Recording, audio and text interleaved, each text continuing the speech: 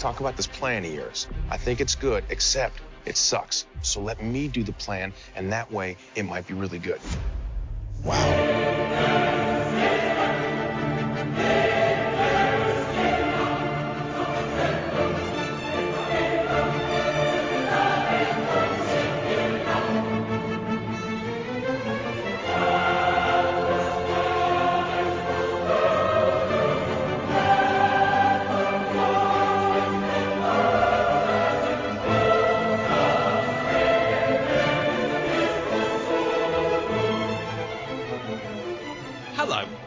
To It's Good Except It Sucks, a movie by movie and television series by television series hurtled with the Marvel Cinematic Universe. This time, we're stepping outside the Marvel Cinematic Universe and into the multiverse for a look at X-Men X2, released in April 2003. Technically, this places it somewhere between Archon the movie going on general galactic release and Henry Pop Hunter being released from prison, and, you guessed it, there's absolutely no crossover with either of them. I'm Tim Worthington, and we'll be finding out what I made of X-Men X2 shortly. Meanwhile, joining me to give her thoughts on X-Men X2 is writer and author Gabby Hutchinson Crouch. Gabby, where can people find you? They can find, if they want to they want to read me mostly yelling about politics and posting gifs of cartoon characters I fancy, they can follow me on @Scribbler. Speaking of fanciful cartoon characters, I also do a podcast called Curiously Drawn, where I talk to funny people about formative cartoon crushes. Got one series that's out. I'm going to do a summer special in a bit that should be out probably around the same kind of time as this podcast, so give that a listen. Or if you like my words, you'd like to read them in a book, I have several books out. There's Darkwood, which is a family-friendly fantasy comedy trilogy that is available from my publisher Darkwood or from any good bookshops and One Evil Bookshop. And there's also the Rooks series, which is about a family of ghost hunters, which is also available from all the same places that you can buy Darkwood from. Okay, so before we go any further, Gabby, what happens in X-Men X2? Oh, what happens in X-Men X2 is that there's mutants and there's a great big sort of fight between three different factions, which is definitely a metaphor for several different marginalised human groups. So there's the humans who are scared of the mutants and want to oppress them. There's Magneto's mutants who are just like, sod you guys, we are the next step in evolution, you can all just die. And then there's the X-Men who are trying to be the nice guys and trying to create a nice little balancing act between like extremes where people get killed. They just want everyone to be friends. They want their little school for their little child mutants, and people keep ruining it for them. That's pretty much on the money. But Gabby, how much did you know about the X-Men before you saw this movie? Well, I'd seen the first X-Men movie. I'd seen quite a few bits of the X-Men cartoon series. So I'd been quite disappointed by the first X-Men movie because Storm hadn't had that much to do. And I love Storm. Storm is my absolute favourite of all the X-Men. Certainly in my podcast, she's one of So I'm Bi, and Storm was definitely one of the oh that's what that was moments looking back on it. It's like, I just really like Storm. I just think she's really pretty and really cool, and do I want to smooch her? I think I might want to smooch her. So yeah, I was quite upset that she hadn't had that much to do in the first X-Men movie. So I was like really pleased she got loads more to do in this movie. So yeah, I sort of knew kind of about it, but I didn't know that much about the world of it, so I knew the basics. Oh, also my now husband's housemate at uni had an X-Men Capcom game, like a fighting game that we used to play all the time. It was fiendish. It was just fiendish to beat. So yeah, that was the cause of a lot of swearing, trying to beat Wolverine up or something. Well, I was surprised at the time, and surprised watching it again, how much I liked it. The reason for that being, the X-Men were never my favourites as a Marvel Comics reader, because it was all they were very humourless in general. I mean, I know, obviously you get Deadpool later on, and they did occasionally make the odd joke, but they were kind of very serious. It was all about, the, as you've alluded to, message and issues and so on, and I found them just too. I mean, I recently reread the Dark Phoenix run, which we'll be coming back to from the early 80s, and there's panels in that where it's more caption than art. It's like just these really long descriptions of what, say, Cyclops is thinking.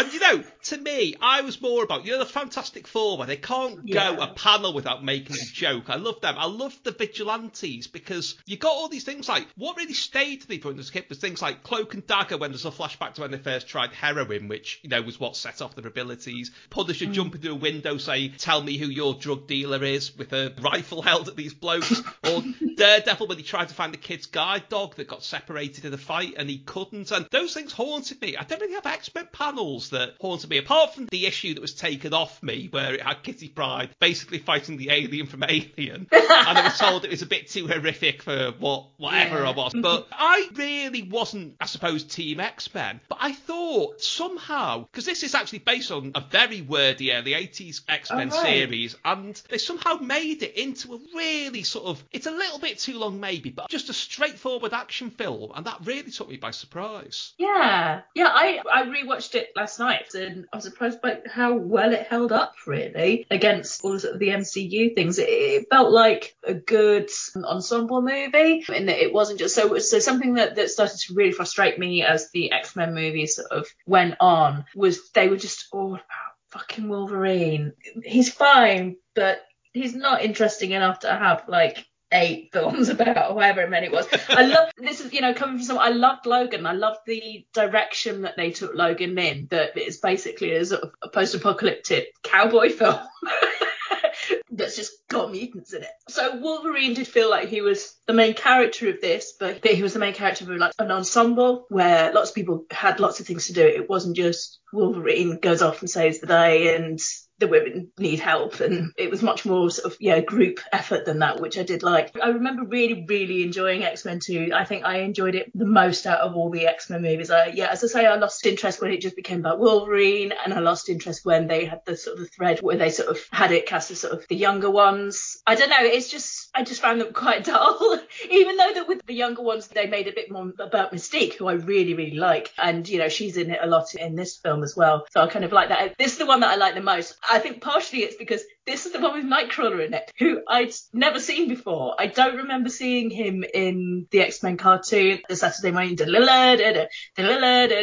I remember that mostly being about Jubilee and Gambit. I hadn't seen him before, and I really love Alan Cumming. I've loved him ever since Bernard and the Genie. I just think he's delightful. I used to watch The High Life with him in. So yeah, I love him. It's a really funny Scottish guy that I really like, and his character's delightful. I really, really loved Nightcrawler, and they made a big thing of introducing him, and he's never heard of ever again. No, I've not been able to find out why. I mean, they did when they rebooted the franchise. They did a younger Nightcrawler who was kind of like a sassy Richmond for the IT crowd. But I was surprised by how likeable they made Nightcrawler, because I was finding him really boring in the comics. The thing that's always stayed with me, this is exciting and topical, because they've just announced the next big Avengers movie will be Secret Wars. And I remember, the opening page of Secret Wars, where they're all blasted into Battle World. You've got everyone looking round sort of like at space, and like Monica Rambeau saying, what's going on? I was checking that big whatchamacallit in Central Park, and now I'm here. And the thing says, this ain't Brooklyn. Nightcrawler says, Ach, Nein, sein, wer are wir? Sein is a genuine German word, obviously, I'm sure, but it was kind of that. It almost felt like to me, a lot of times, it's a bit like a cipher. Like, if there was a depth to his character, I didn't see it, but if there was, they've found it in this film and they've really brought it out, because he is brilliant. He's brilliant, and I think it might be almost entirely down to Alan Cumming. Because he just brings it, he makes him like very, very sweet, very vulnerable, this sort of lonely, very, very sort of religious, very sort of vulnerable, lonely little guy who's just adorable. He's so cute and so polite. I think from that film I started saying bitteschön, and somebody said thank you to me. It was just so cute. So yeah, you've got this guy, and I think that sort of sums up the whole premise of certainly what they were trying to say with those early X X-Men movies that he looks really scary, but he's just this really adorable guy. And yeah, I mean, Alan Cumming's definitely the guy with that sort of combination of funny and sweet, and you just want to kind of mother him. Yeah, they're sort of creating this sort of weird sort of tension with Storm. Like, is that an attraction there? I don't know. He's got a brilliant opening scene where he's sort of attacking the president because he's been brainwashed and he's bouncing all over the place. He has another really cool hero moment where he bumps off to sort of just pluck Rogue out of the air as she's falling out of an aeroplane. And yeah, that he's they don't even mention in the next film why he's not there. No. Remember that guy we were getting on with, Storm? You kind of looked like you had a thing going on with him. Do you remember? No. But he was blue. He was blue. He had a tail. No.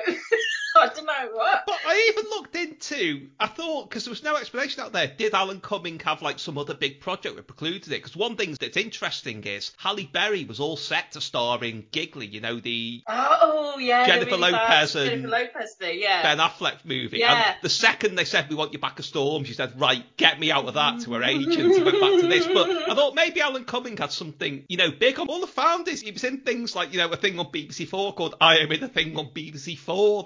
It wasn't like he'd gone into something big that we've all forgotten about. It's just, it's a mystery. It really is. It is. Well, I mean, apparently his makeup was such a pain in the arse. I don't know whether it was that. Also, unfortunately, this film, like all of the other X-Men films, we now know was made by a fucking yew tree. Made by a yew tree who preyed on queer men. So we don't know.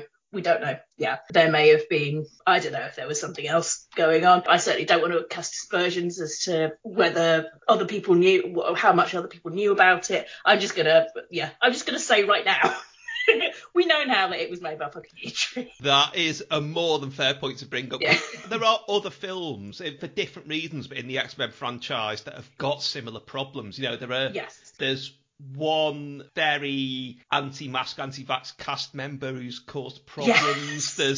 Yes. There's a gentleman who took short comedy to weird extremes, phoning in bomb threats and things. But this is off the scale. So I think we're better moving on to the other controversial thing about this, which is that we've been calling it X-Men X2. It seems to have about 50 different titles, including... wasn't it called X-Men 2.0 at one point? X-Men 2.0, X2, X-Men United. It all seems a bit like Virgin Cola to me, or like a bit free serve. Like they thought this is so trendy at the time, and like 18 months down the line, people were thinking, why did they do that? Yeah, it was very, very millennial, wasn't it? X-Men 2.0, X2, you know, it's all, sort of that whole sort of millennial, how do we make things really cool? Yeah, it was really weird. I remember at the time they go, just pick a name and roll with it.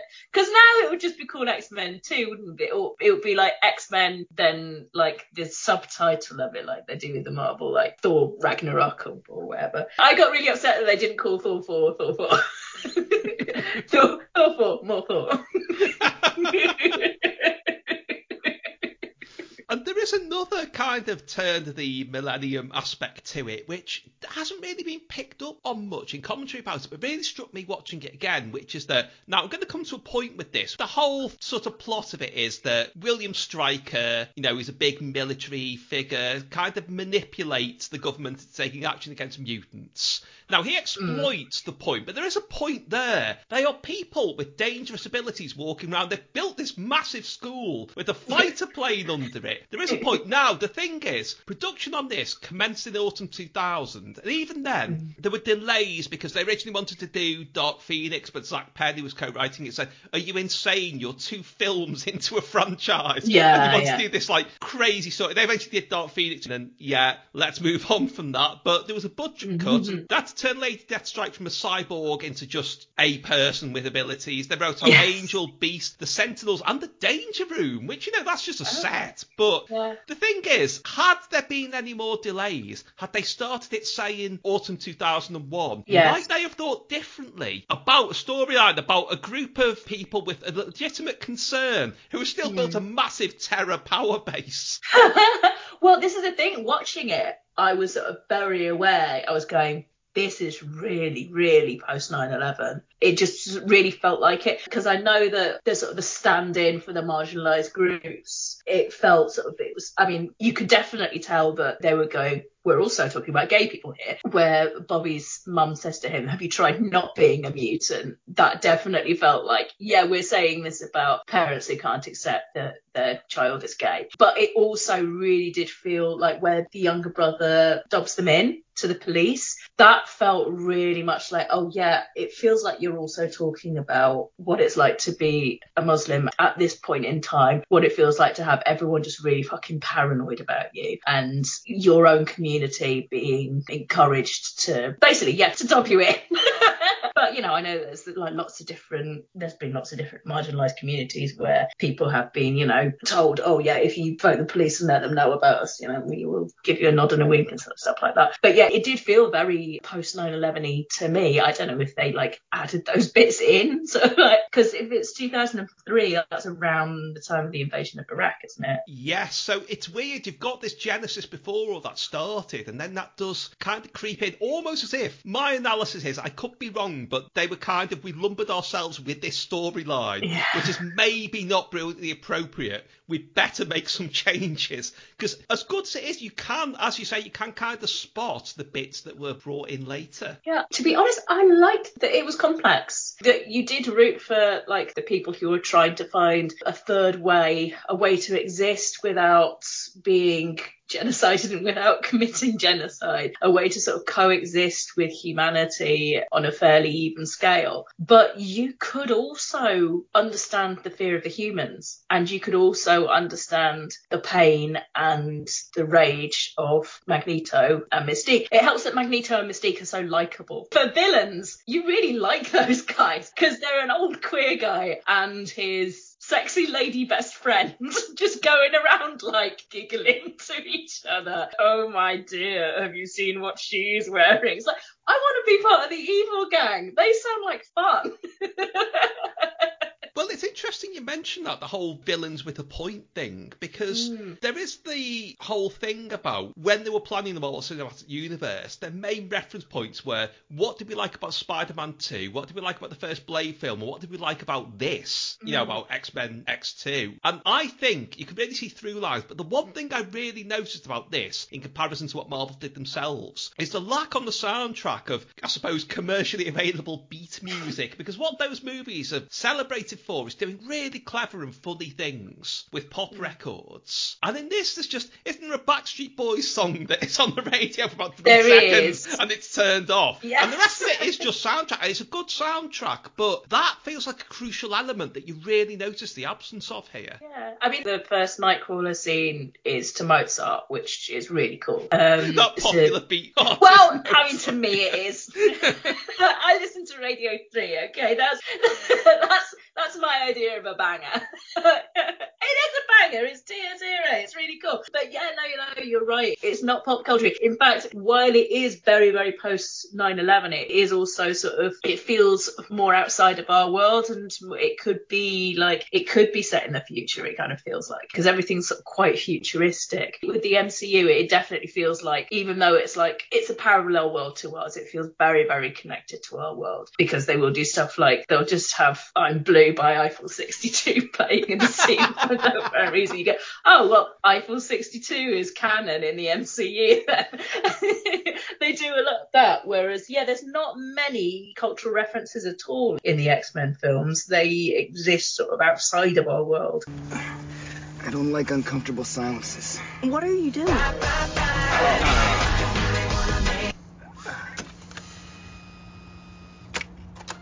I don't think that's the CD player. What is really striking, though, in a positive way is, I mean, you mentioned the feel that it's an ensemble piece, and also you mentioned Rebecca Romijn as Mystique and how good she is. There are so many independent, strong female characters in it. I mean, Anna Paquin is amazing as Rogue. I mean, admittedly, you know, she's not knocking back Southern Comfort about bitching about Captain Marvel's arse like she does in the comics, but She really gets inside that character, and to think that a couple of years earlier she was that little girl crying at the Oscars because she got an award for the piano. Famke Janssen, I think Scarlett Johansson took a few leads from her physically for how she played Black Widow. And Halle Berry doesn't really nail Storm as she is in the comics, but I think it's the fact she loves playing her makes it work. Yeah, she feels very soft. It doesn't get celebrated enough for having that many strong female characters in a superhero film in the time when you normally had none. Yes, it passes Bechdel, I noticed, because Storm and Jean are sent off on a little mission, which means that they're regularly talking to each other about the comms. Or they'll just talk to each other about the mission. Of course they do. They're two superheroes off on a mission together. They're going to talk shop. That's just naturally what happens. It hasn't been forced. That's just naturally what happens if you have two female characters be able to go off and do a mission together. It just makes sense. The one thing in terms of female representation that I feel isn't so good is Lady Deathstrike. Yeah. Not just because she's a woman, because she's an East Asian woman with one line who for most of the time walks around with no facial expression. In fairness, she has been brainwashed, but she walks around looking all sexy in a power suit and has a single line and doesn't get to emote. And she just feels really hard done by because she's been brainwashed and there's no attempt to save her. She just has this big fight with Wolverine. Wolverine realizes that she's like him. She's the same. She's been tortured in the same way as him. And then he kills her. There is no attempt. Because she sort of starts to unbrainwash herself and then she gets brainwashed again. If they could have just tied her up or something and took her away, she only needed a couple of hours. She'd have been fine. And Wolverine would have a little friend who was like him and they could go off and they could find out what happens together. She could be a really nice person for all we know. We don't know. All we know of her is this silent Japanese woman who has sexy long death nails. The other person I don't think was treated fairly is Jason, because Jason just gets left to die. I mean, yes, again, he does try to commit genocide, but that's because he's been brainwashed as well by Stryker. And it's all been whispered into his ears. And deep down, Jason's like a scared child. The projection of him as a little girl starts crying that Dad's going to be mad at him. And he's just left in this wheelchair as things fall apart. Again, Nightcrawler doesn't know what he's done. Nightcrawler just sort of bumped into that room. The room got cold. There was a little girl who started crying. And then Nightcrawler got Storm out of there and then got Professor X out of there. He had plenty of time to get Jason out there. It was like, nine, two is my limit. I'm already carrying this one guy. I cannot possibly carry another guy in a wheelchair. So you do have really good disability representation in X-Men because, this absolute badass who's really, really cool and played by Patrick Stewart is in a wheelchair. He's unable to walk. But then bring in a second character who's in a wheelchair and unable to walk, who's evil but has no agency and is just left in his wheelchair to get crushed. It just feels like, oh, you were so close. It's one step forward and just back it goes again. Yeah, I felt really bad for those two guys because, they were mutants and they were both being abused by Stryker. Stryker was the real villain and they were just left to it. The other really big action scene in it, I think, was absolutely astonishing, which is the assault on the Academy, where they really have pulled it out of the bag here and they've made Logan seem like he could see them all off by himself. Yes. He can fight off this entire army, but he has to smuggle all these kids out of the building, which is how you get all these set-up cameos, people like Kitty Pryde, Siren, Jubilee. Opinions divided on whether Gambit's there or not, Daniel Moonstar, Cypher, but also Colossus, who, on the commentary for Deadpool, because I say Colossus was recast for that. He was recast as CGI, but Tim Miller, the director, refers to it and says, that's not fucking Colossus. I feel sorry for the poor guy who played him, but... Yeah, he just shows up, gets shot at, and then goes, do you want any help? No. No, this is our film. Go away. That is a really good scene. But you're right, it just feels like it's Logan just jumping around. It's like you were in a school full of incredibly capable superheroes. You could have all of these kids doing pretty cool things. You could just put in more soldiers to up the stakes. Also, I find it really funny that the soldiers were dressed for like forest. They've got like loads of green and black face paint on, like they're gonna go and camouflage themselves in the forest, and then they just go to a school. It's like, that's really shit camouflage, guys. And it's like they go into a school in the middle of the night where all the kids are asleep. Who are they hiding from? The other brilliant thing about it is apparently when they first submitted the first cut, they were told that scene's going to make it an R. And they cut out genuinely about 4 seconds. And we're told, yeah, that's fine. It's really bloodless, considering I noticed, like, considering the violence of, especially, you've got these guys are being repeatedly stabbed through the chest by a man who has knives for hands. There's no blood at all. It's just like, these guys are just getting like skewered and they're just like, down I go. And there's no blood anywhere. They clearly sort of cut out loads of we're just going to make it really, really, really PG. There's just all these guys are getting bloodlessly stabbed through the heart. At the end, I mean, there's no post-credit scene, but we do get, obviously, Jean, in inverted commas, as she so often does in the comics, sacrifices herself to stop everything. And then we get, while they think, they see the last of her, basically Phoenix. Yeah. It's unclear whether she's Dark Phoenix or not, rising up. And it was a setup for something that never quite happened. Also, why did she get out of the plane? It was so silly. First of all, when I was rewatching that, I was really amused by the fact that they showed us that dam right at the start of the film, because Logan goes there, first of all, he's just wandering around the dam, and then obviously they come back to it, and when the dam started bursting, I was like, oh, Chekhov's dam. You're gonna show a hydroelectric dam in the first scene, you better make sure it explodes at the end.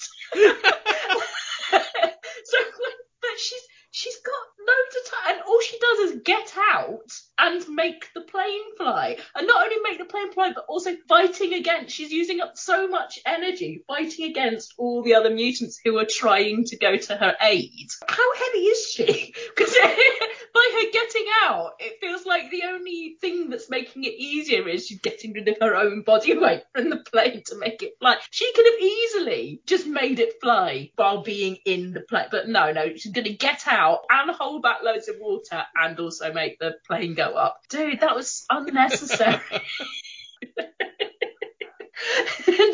just Scott's face. I can't take James Marsden seriously at all, because he's played so many really great comic characters since then. Obviously, the Prince in Enchanted, the arsehole in Is It Dead to Me? I just can't take him seriously at all when he's pulling all those gurning grief faces. I just started giggling. It's like, you're too funny. We have got the situation now, though, and I know you're really keen to talk about this, where, for years and years, because this was an ongoing series until, I think, New Mutants only came out in 2020. The X-Men series was ongoing until then, and there'd been all kinds of problems, like, I think Marvel originally thought they could use mutants just as, a thing, and they could have lesser characters in, but, there were things like, apparently that's why Quicksilver was only in Age of Ultron, was they could only license him for that. There's a whole thing about they wanted to use mutants as an Agents of S.H.I.E.L.D. and they couldn't, so they used the Inhumans instead, which didn't quite work because they're not in the same position and it didn't quite come off. But now we've had Patrick Stewart as Professor X in Doctor Strange in the Multiverse of Madness, and at the end of Ms. Marvel, that was a bit of the X-Men cartoon theme as well. Oh, that genuinely gave me goosebumps when Bruno said the word mutant and it went and I went, oh. I mean, part of that is down to Bishy K. Ali, who is fantastic, and Ms. Marvel is this wonderful, joyful mishmash of pop culture references that obviously you're going to get when you're writing a series about a 15-year-old nerd. It kind of feels like the X-Men cartoon theme was plucked from the ether and sort of inserted into Kamala Khan's brain. As a nerd, she will know these things. But yeah, that was delightful. And yeah, I'm really, really excited to see where that goes. Well, I kind of get the impression, just from everything that's going on, that they're not going to go straight for the X-Men. They will be part of a wider thing. And I find that quite exciting in its own way. Yeah. That it's not just relying on known glories, that, Yes. there'll be this whole world around them and they will be a team within that. Yeah, I just really hope they don't bring poor old Hugh Jackman back again. I'm very bored of his Wolverine, and Logan was a beautiful farewell to that, and I feel like it would cheapen it to bring him back again. But you've got the girl Wolverine, be fine. Well, speaking of that kind of thing, there's only one thing left for me to ask now. Daniel Cudmore, who was Colossus in X-Men X2, was also in the Marvel Cinematic Universe as Keith Spiffy / Bassar the Demon in Hellstrom. So who was best? I think you can answer that without having watched Hellstrom, to be honest. I haven't watched Hellstrom. I don't know. You've got a very convincing demon helping the devil's children fight their possessed mother, or Yeah. you've got not fucking Colossus. You got a guy who gets shot at and goes, "Do you need any help?" No. Okay, bye. It kind of answers itself. Yeah. Gabby, thank you, and Excelsior. And also to you. If you've enjoyed this, don't forget you can find more editions of It's Good to Accept It Sucks and plenty more besides, including details of my book Can't Help Thinking About Me at timworthington.org.